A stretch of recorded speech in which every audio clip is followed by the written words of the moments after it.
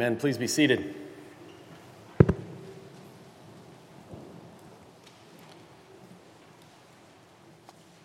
How many just couldn't wait to get here to hear the singing or participate in the singing one more time? It's live in here. In fact, it's just a touch too live. So we're going to have to take a few measures to hopefully bring the reverberance down a little bit because it can be difficult to listen to, but not too much. It's better to be too reverberant and have to bring a little bit of deadening to it so that we can hear speaking also. So just be aware that we're working on that. Slowly but surely, we want to do it just right to make sure that we retain the effect of the architecture itself to help us sing, but also that speaking would be as clear as possible. This morning, it's my great privilege to open the Word of God to you, to us together, starting a new study, the book of Titus. Please turn with me, if you haven't already, to Titus. I have the verses there printed for you on your outline. Titus, small book, is an important book because it is written to a pastor, one who has been sent to a place to set a church in right order. It was a new church that needed much direction, and so Paul writes to Titus that he might have the counsel he needs to see the church built up, function well, according to God's precepts. There's Titus and there's Timothy also, another young pastor at Ephesus. Titus was at Crete, which is the southernmost island in Greece, whereas Timothy, another young pastor, found himself in Ephesus. And 1st and 2nd Timothy and Titus together are considered the pastoral epistles because they help churches with order. They're written to churches that are fledgling churches. We are not a fledgling church any longer. But we go through all these new beginnings, which are exciting. And I think it's at such times as this that we should again look at a pastoral epistle and see how it is that the church might rightly be ordered, how it must follow what God directs, what is true and then what to do, doctrine and duty. Doctrine being that body of truth that God reveals, duty, what we do in light of the truth. What is true and what we do, and that's what we have before us in this book. Titus himself, we only know a little bit about. We know he was near and dear to Paul. He is referred to in our opening verses as my true child in a common faith. This is how Paul addresses Titus. It is believed by most that Paul personally led Titus to faith in Christ. Titus became then a traveling companion of Paul. We read of him through 2 Corinthians. It seems as though Titus was sent by Paul to Corinth to deliver a difficult letter, one we don't have anymore. In 2 Corinthians, we read about Titus' successful visit and the people's repentance. It's a joyful letter. And so we know Titus was sent out by Paul, not only to Corinth, but also we know to Crete eventually. That's the setting for this book. But also at the end of his life, Nicopolis, and then also Jerusalem. He was with Paul in Jerusalem when they had this great council. In fact, kind of humorously, one of my favorite stories that I want to see on the videotape in heaven is at the Jerusalem Council in Acts 15. What happened is the apostles got together to discover or to be sure and clear about what the gospel was, because Jews in various places were saying you had to be circumcised in order to be saved. And so there was Titus and Timothy. Now Timothy, who was Jewish by descent but wasn't circumcised, had to be circumcised as an adult in order to minister to the Jews. So there's Titus it doesn't say this, I'm saying this is what the video is going to show us, see. Titus is there while the elders and the apostles are debating over whether Titus ought to be circumcised or not. That's the video I want to see, is Titus's look. Titus saying, going back and forth like in, as it works out. And we find in Galatians that he was not, because that would have been a stumbling block, and it would have actually taught people that you had to add something to faith in Christ. And so Titus serves as this person, this Gentile, this Greek, who's close to Paul, traveled with him, became Paul's emissary, and a pastor for a time at this church in Crete. What is true and what to do? That's what we will learn as we study Titus together. Let's be introduced to this book by the opening salutation of Paul, the first 4 verses of God's holy, inspired word.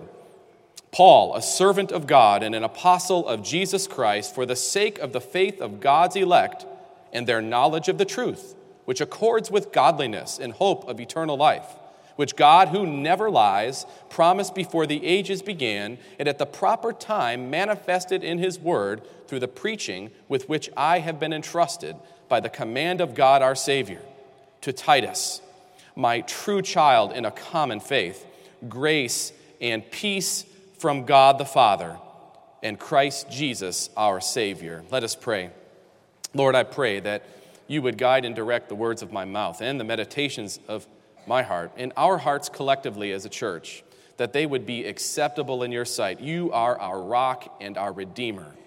We want you to receive glory through the lives you are changing here today, starting right here, right now. In Jesus' name, amen. Paul's ministry is exciting when you look at what happened to him from the time of the road to Damascus, getting knocked off his horse, seeing this light, being blind for a time, spending several years after that preparing to transfer all his Old Testament knowledge into New Testament fulfillment in Christ, and going forth and starting churches. But along the way, Paul encountered all manner of persecution and trial. Think of the things he went through. Persecuted by people everywhere he went. He had mockers, he had angry mobs after him. He got ran out of town many times. He had shipwrecks. He was stoned once. It's very difficult to be stoned and left for dead and still get up and go on in the ministry like he did. He had a thorn in the flesh, which we're not exactly sure what it was, but he wasn't ever relieved of it. So he had consistent pain and suffering throughout his ministry, beatings, imprisonments. You name it, he had it. Even an evil emperor supposedly brought an end to his life, as history seems to speak. What would keep a man like this going through all that? I think there's a twofold purpose that drives Paul. You take it from this salutation we study here today, and then just go through the different epistles he writes to the churches and gather what is the heartbeat of Paul. What is his purpose? And I think it's twofold. It's ultimately the glory of God. He's doing what he's doing and suffering what he's suffering for God's glory. But it's also very personal to him. The glory of God will be received and reached when God's people are saved and sanctified. So it's God's glory as this umbrella, but it's the particular personal ministry of reaching God's chosen people with the gospel, not just initially, but through their growth and their own sanctification, their own process of looking more and more like Christ. Under the greater purpose of God's glory, the ministry of the church then, as shown by Paul, is for the sake of God's chosen people, otherwise known as the elect. Let's look at the passage together and see how this introduction begins to show us a wonderful, an authoritative example for Christian ministry in Paul. Notice verse 1, Paul, a servant of God and an apostle of Jesus Christ, for the sake of the faith of God's elect. Now, these two phrases that modify or describe Paul, the servant of God and the apostle of Jesus Christ. Servant of God, this is the doulos of God, the slave of God, the bondservant of God. He is owned by God. He is directed by God. He gets his instructions from his sovereign God. He is the servant, the slave of God in this sense. This is a humble title used, and it's used only of a few in Scripture, but they're an important few. The prophets in the Old Testament, Moses is referred to as a bondservant or a slave of God. Joshua is referred to in the same way. The suffering servant in Isaiah, which is a forecast of Christ, is called the slave or the bondservant of God. James, Peter, Jude all refer to themselves as the slaves or bondservants, the douloses of God. That's one bought, one owned, and one directed by God. It's a title of humility to call yourself slave of God. Now compare that to the next title that he refers to himself as, an apostle of Jesus Christ. An apostolos, and quite differently than a bondservant, is one who is a representative of royalty, a representative of a king, representative of one who is noble. So that gives you a sense of nobility if you are that person's representative. I don't mean just one who follows someone, but you're their representative. You're commissioned specially to represent that person who is gone or not in that location. So you become really, in a sense, figuratively equal with that person while you're there, as you represent them. An apostolos is an authoritative title. It is a title of honor. It is one who has received a commission from a king. So he is a slave, yes, of God, but he is also an authoritative representative of Christ. He's a servant of God and an apostle of Jesus Christ. He has a sense of humility about his calling, but he also recognizes he comes with authority that God has granted.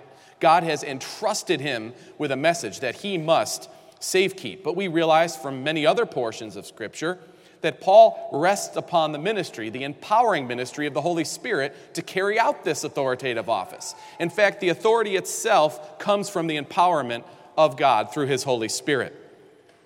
So the Apostle Paul speaks with this humble authority, and we see why he speaks, what drives him, what his purpose is, for the sake of God's elect, literally for the sake of the faith of God's elect. Now, let's understand what is meant here. This is so crucial to recognizing the purpose of not only this book, but the purpose of ministry itself. Why do we minister? Why do we carry out the apostolic ministry as God has given it to us? We do so for the sake of the elect. Who are the elect?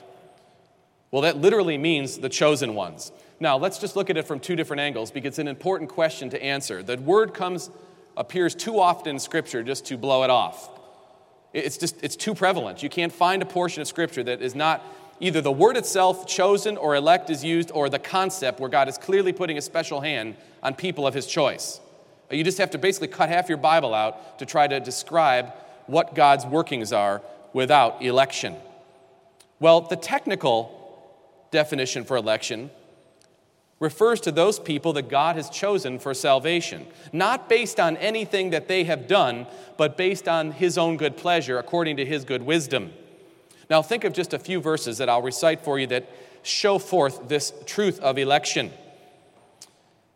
Speaking to Moses in Exodus 33:19, God says, "I will make all my goodness pass before you and will proclaim before you my name, the Lord. And I will be gracious to whom I will be gracious, and I will show mercy on whom I will show mercy." It's his sovereign choice and election to do what he wants. That is his godness, that he can do this. Unless we think this is something we have done, that he's somehow looked ahead and saw that Tony would somehow obey and then elected me. Listen to what he says in Deuteronomy. Deuteronomy 7:6-8, "For you are a people holy to the Lord your God. The Lord your God has chosen you to be a people for his treasured possession. Out of all the peoples who are on the face of the earth, it was not because you were more in number than any other people that the Lord set his love on you and chose you, for you were the fewest of all peoples. But it's because the Lord loves you and is keeping the oath that he swore to your fathers." It's not based on something you have done, is what he's saying. So don't be proud, don't start boasting. It's his work, his choice, according to the good pleasure of his own will. And you would imagine that the Apostle Paul, who wrote Titus, of course, also would mimic this in his other books, and he sure does in Romans chapter 9, starting at verse 10. "And not only so, but also when Rebekah had conceived," Paul writes, "conceived children by one man, our forefather Isaac, though they were not yet born and had done nothing either good or bad, in order that God's purpose of election might continue, not because of works, but because of him who calls, she was told, the older will serve the younger, as it is written, Jacob I have loved, but Esau I have hated." What shall we say then? Paul writes. He knows what people are thinking. What shall I say then? Is there injustice on God's part? By no means, Paul says. For he says to Moses, "I will have mercy on whom I have mercy." This is a quote from Exodus 33. "And I will have compassion on whom I have compassion." So then it depends not on human will or exertion, but on God who has mercy. For the scripture says to Pharaoh, "For this very purpose I have raised you up, that I might show my power in you, that my name might be proclaimed in all the earth." So then he has mercy on whomever he wills, and he hardens whomever he wills. You will say to me, "Why does he still find fault? For who can resist his will?" But who are you, O man, to answer back to God, Paul writes. "Will what the molded say to the molder? Why have you made me like this? Has the potter no right over the clay to make out of the same lump one vessel for honorable use and another for dishonorable? What if God, desiring to show his wrath and to make known his power, had endured with much patience vessels of wrath prepared for destruction, in order to make known the riches of his glory for vessels of mercy, which he has prepared beforehand for glory, even us whom he has called, not from the Jews only, but also from the Gentiles?" The doctrine itself is throughout the scriptures, and it describes the glory of God and his choice, his sovereign choice. So technically, when we speak of election, we're talking about those who God specially chooses. Just like Paul writes to the Ephesians, he chose us in him before the foundation of the world, that we should be holy and blameless before him. In love, he predestined us for adoption. That's the technical sense of election, which is true through and through Scripture. Now, understand that the practical sense that Paul is using this in is only slightly different in this. Paul doesn't know who are actually elect. He knows it's true that God has done this, but he doesn't have some kind of apostolic X-ray vision that sees an E somewhere stamped on you, but rather he practically speaks in terms of the fact that he has been given a commission. He goes forth and does it, and then God will bring his elect to salvation, to growth in faith.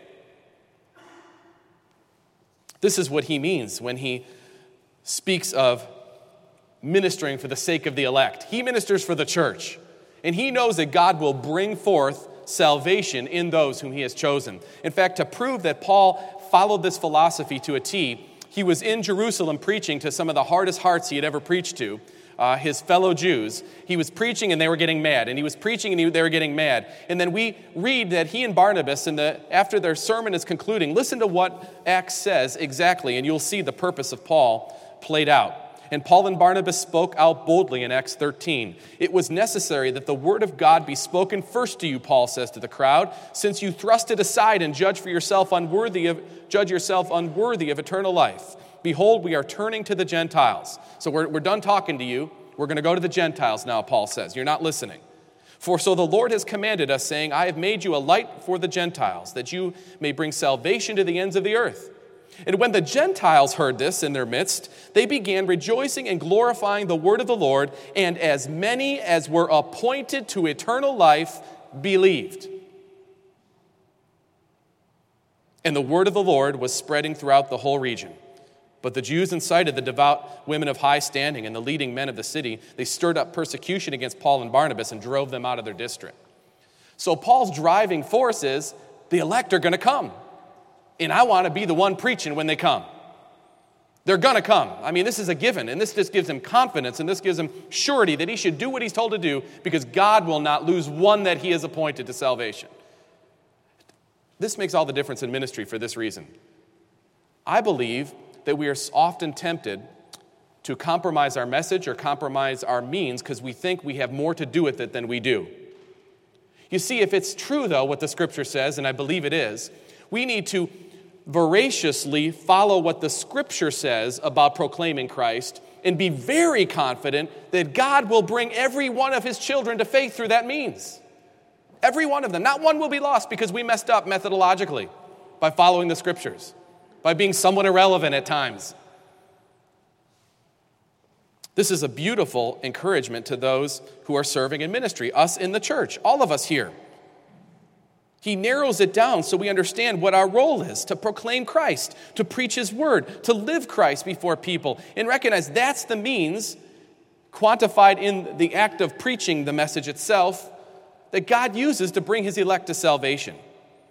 It's sort of like yesterday, I lost my little day planner. I still use a day planner. I can't get into those what do you call those things? Those little, those PDA things. They're good for some, but they're no good for me. So I still have a day planner. I turned it over, and I have highlighted what my schedule is. I look at the whole month, I could see it. Problem was, yesterday at the leadership training class, I put it somewhere in that room that we're teaching the class in. I remember putting it in there, but I couldn't remember where.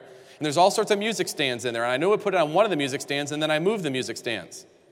So I went back to my office, and I was pulling my hair out trying to figure out where this day planner was because I had appointments that I had to remember for this week, and I couldn't remember. Then I stopped, and I thought to myself, okay, I know I had it when I went to that room, and I didn't after, so I narrowed it down to that one room for my search.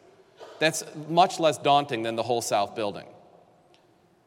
Brothers and sisters, reaching the world for Christ is narrowed down to doing what God gives us to do, and he will bring. He will save them. We need to do things. We need to act. We need to go forth. But let's not get too ahead of ourselves in thinking that God needs our help here. He's given us some clarity about how we should be simple in living and preaching the message, and how he will, as many as are appointed, bring them to eternal life. You know, when we send out people from our church to proclaim the message of Christ both by word and deed, we're doing so for the sake of the elect in those places. We have sent forth the Hirschbergers in part because of the elect in Bulgaria that God will bring to salvation. We have partnered with the Files in India because we believe the elect are in India and will come to faith through the preaching of the Word of God that is sent forth there, through the church here sending and other churches all over the world sending, and the church right there in India propagating itself, because we believe God will bring every one of his elect that way. The McGinty's in South Africa are there for the sake of the elect in South Africa. The Vaughns and the Youngs and the teams we send to Juarez, they go there for the sake of the elect in those places. That's why they go. The Moldova team, back with us and looking spry as they can be, they went to Moldova for the sake of the elect in Moldova. Doesn't mean they know everyone who's the elect in Moldova. They go to preach the gospel. They go to live the gospel. They go to serve, showing the gospel for the sake of the elect, those who God has appointed. Our ministry is for the sake of the elect. In fact, let's look at that in more depth, the ministry being for the sake of the elect. In verse 1 again, we see that in this ministry entails the following with regard to the sake of the elect. It's just not that general sake, but there's particulars about it. Verse 1, we see the elect coming to faith in Christ. This is what it means to minister for the sake of the elect, that they come to Christ. Paul, a servant of God and an apostle of Jesus Christ, for the sake of the faith of God's elect. You see that? For the sake of the faith of God's elect. So Paul ministers that those who God has appointed, so that those who God has appointed would come to faith in Christ. This is why he ministers. God gives faith. It's what God uses to apply the work of Christ. Faith itself is a gift, and it's brought about by the preaching of the word and the Holy Spirit's ministry. Paul preaches, the Holy Spirit ministers, and God gives faith to those he has appointed faith to be given to. Remember what it says in Ephesians 4, by grace you have been saved through faith. This is not your own doing, it's a gift. What's the gift? That you're saved by grace through faith. Faith is a gift. If it's not a gift, it's a work, because you have to conjure it, and we're not saved by works. Faith itself is the instrument God uses to apply the work of Christ, and he even gives you that. We can't even take credit for saying, but I believed in you, God. The fact that you say that you believed in him is an evidence that God has given you faith, because you couldn't believe in him otherwise. You couldn't conjure it up in your natural state. So Paul ministers so that the elect would come to faith in Christ. How does it happen? I've been talking in generalities about living and preaching and ministering for the gospel, but look at verse 3 and you'll see, and at the appointed or the proper time, manifested in his word through the preaching with which I have been entrusted by the command of God our Savior. The act of preaching is actually the means God has ordained to bring his elect to salvation. Now, understand, preaching is the generality for the teaching of the apostolic message of the gospel. It is quantified by what happens from the pulpit in informal settings, no doubt. But it also has to do with the fruit of preaching, you taking that message and sharing that same message and privately proclaiming it to others. But recognize that ultimately preaching has to be in place for people to be saved. This doesn't happen out there and I feel different all of a sudden. No, the preaching of the word goes forth according to God's word, and the ministry of the Holy Spirit regenerates people according to his will. It's the preaching of the word. In fact, this has always been something that has been a source of wonderment for Paul as he thinks of the treasures that have been given to jars of clay. And he even talks about the folly of preaching. And I know what he means. I really know what he means. The folly that God would take someone like me or someone like you in a given place and speak his truth through that person. That itself is a manifestation of the sovereignty of God over salvation. That he would use such foolishness as the foolish one to bring forth this message. And this starts in every level in our church, but the preaching is so central to it, and the sacrament is the visible evidence or sign of what is preached, the message of Christ, saving us from our sins by his death on the cross.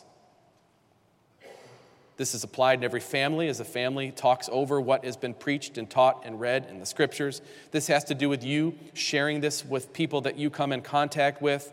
And this is why church planting must be our priority in missions and personally as a church, because we have to establish places where the word of God is preached regularly. And so when we go to other places, it's not just to go get converts, it's rather to establish a church that will have preaching of the gospel there. That's the purpose. That's how we serve the elect. But look also in verse 1, it's not just the initial coming to faith in Christ, but it's about growing in knowledge. for the sake of the faith of God's elect and their knowledge of the truth. So their faith, but also their knowledge of the truth. God gives the gift of faith in a moment, in an instance, but knowledge of the truth comes over time and begins to make sense of our faith. It answers the question, what happened to me way back then when I heard that, or I responded to that, or I recognized something I didn't recognize? But what happened? Well, as you grow, knowledge helps shed light on that conversion experience, as it's called. But you'll never be assured of that conversion or assured of your salvation if you're not growing in knowledge. So knowledge is also part of serving God's elect, for the sake of God's elect. I would strongly recommend that we continue to emphasize discipleship, studying the Word, getting into the Word, talking the Word over, because I think there are many people that will come to these doors who think they know Christ, and maybe they do, maybe they don't. The only way they'll know, though, is if they continue to confront Jesus through the Scriptures, His people, the Spirit ministering. And over time, in a discipleship context, they'll come to a full assurance of their salvation. I would call this, in a sense, a discipleship kind of evangelism. I'm always excited when I hear someone tell me they initially have trusted Christ. But the next immediate response ought to be, let's have them now growing in the Word, sitting under the Word regularly so they can come to a confidence and encouragement that it is true in their life because God's now starting to change them. In their actions, they're starting to follow what they're saying they believe. It moves a person from profession of faith to a knowledge and an analysis of what has happened and a growing appreciation of it. But there's another aspect that is entailed in serving or ministering for the sake of the elect. It's the elect growing in godliness. It's not just coming to faith and getting smarter and knowing more. It's living what you know. Look at the last part of verse 1 again. For the sake of the faith of God's elect and their knowledge of the truth, which accords with godliness. Accords means that it's in harmony with godliness. That is their knowledge. They're coming to Christ and they're growing in the knowledge of coming to Christ. That's in harmony with becoming godly or being pious or changing. There's an agreement between knowledge and godliness. It's just not knowledge for the sake of knowledge, but it's knowledge that transforms and makes us godly. We minister for the sake of the elect, that they come to faith, that they know more about God, that they would grow also in their practical godliness. When an actor studies to play a part in a play or a drama, they have to know that character. They have to study that character to be that character. As we grow in knowledge of Christ, we become more like Christ by His grace and by His ministry of the Holy Spirit. Biblical knowledge coupled with the Holy Spirit's ministry will change our conduct over time. Godliness, or a genuine piety, or a sweet reverence towards God, you might say. A simple but deep love for God. That comes with knowing Jesus more. Regular exposure to His Word, to the preaching of His Word helps this, grows this. But also notice in verses 2 down to the end of verse 4, the elect are growing in confidence and encouragement. That's another part of ministering for the sake of the elect, that they come to faith, that they grow in their knowledge of God, that they grow in their godliness, and they grow in confidence and encouragement. And look at how encouraging these words are. For the sake of their elect and their knowledge of the truth in verse 1, which accords with godliness. Now verse 2, in the hope of eternal life, which God, who never lies, promised before the ages began, and at the proper time manifested His word through the preaching with which I have been entrusted by the command of God our Savior. Have you ever met a person who you see doing something publicly and you're sure in your mind they're winging it? Have you ever sat in a college class like I have and the person's super smart and super gifted, but they never have any notes or anything, and you're thinking to yourself after about the 5th class, they're just talking off the top of their head right now. They're totally winging it. They don't have a plan. They don't know where they're going. Kind of like the Matrix movies. The first one looked like the guy had a plan. The next two was obvious. He had no clue what he was doing. He was just trying to rake in some money. Right? If you've seen it, you know what I'm saying. You think there's a grand plan, and there's no plan. Okay, God does not carry out the salvation of His elect this way. He knows exactly where He's going. He has planned it, and it says here, a promise before the ages began. God is not winging it. There's no surprises to Him. He's not freaked out because thus and so acted a certain way. In fact, He's ordained whatsoever comes to pass.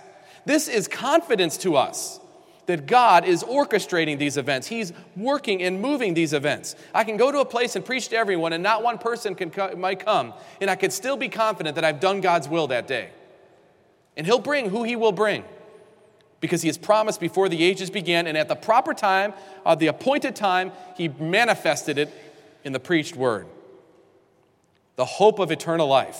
That's what we can have with confidence because we see how God works, how he controls this, how he has ordained the ends and also the means, which are us preaching, us teaching, us living, us sharing. He's ordained both the ends and the means are us living it out, what we believe. Promised before the ages began in verse 2, in the proper time manifested. This is a reference to what God had determined in the sacred Godhead himself. In Ephesians 1, verse 4, even as he chose us in him before the foundation of the world. Hebrews 13:20, through the blood of the eternal covenant, make you complete. God is not, my brothers and sisters, making it up as he goes. That's not the God we serve, not the God who saved us. The plan of his salvation for the elect, you can see clearly here, it was committed to before time. It was revealed or made known through the revelation of Christ in his word, and therefore, in light of that, it will be fulfilled in the future. So we go forth with great confidence with what God has given us. I close with these words from Paul speaking of preaching. 1 Corinthians 1:18. I have several things on my wall in various places, and this is a verse I have on the wall in my office when I walk out to remind myself of this important truth from his word. 1 Corinthians 1:18, for the word of the cross is folly to those who are perishing, but to us who are being saved, it's the power of God. Verse 21 of 1 Corinthians 1 says, for since in the wisdom of God, the world did not know God through wisdom, it pleased God through the folly of what we preach to save those who believe. Ministry for the sake of God's elect entails the elect coming to faith in Christ, growing in that faith and their understanding of that faith, growing in godliness, which is a natural output of their saving faith, and then growing in their confidence. And when a confident people of God go forth into the world, that's a powerful element that the world cannot overcome. A confident people, an encouraged people, a stable people are willing to die for their Savior and then become the very means God uses to propagate the church. A confident church is a multiplying church, an affecting church, a transforming church. So all the way from the doctrine of God's election, we come to confidence that makes us, compels us to go and preach the message. No one ought to ever stay with this message in these doors and not speak of it when they walk out. In fact, you of all people, we of all people, should go forth with greater confidence than anyone else that we've got the message. It's Christ crucified. He closes with grace and peace in his introduction. Grace and peace from God the Father, Christ Jesus our Savior. Grace being God's unmerited favor, his glorious favor to us sinners. We're sinners, yet he's kind to us to save us in this way. Grace to you, Titus, in light of all I've said to you, Titus, in light of the ministry you will have here in this church. And peace, that open, transparent, satisfying relationship you can have with God because your sins, the wall of dividing has been taken down and you can have access to God. Titus, grace be with you, peace be with you, be confident, grow. See, for the sake of the elect, all the ministry that is there for you to do. I will be with you, Titus, he says, and in essence, I am moving this. Grace and peace from God the Father and Christ Jesus our Lord. This is a wonderful book that gives great confidence to his church, and we are his church. Amen for that. Let's pray. Lord, I thank you for your word. I thank you for the ministry that you've given us. Lord, help us to remember our purpose, that this ministry is for your glory, and your glory is had for the sake of your elect being saved, being grown in the faith, being sanctified by godliness that you work in us, by confidence that you give us, that you are in control of this, that you are working whatsoever comes to pass, all things together for your good. Lord, I pray that we would see the practical reality of the message of your sovereignty over these things, and we would live them in our lives, that we would share them with all the people that you give us the great blessing of coming in contact with. And I pray that we would be used by you to further your glory on this earth, that the nations might know Christ as a result of your changed people in this world. We pray this in Christ's name. Amen.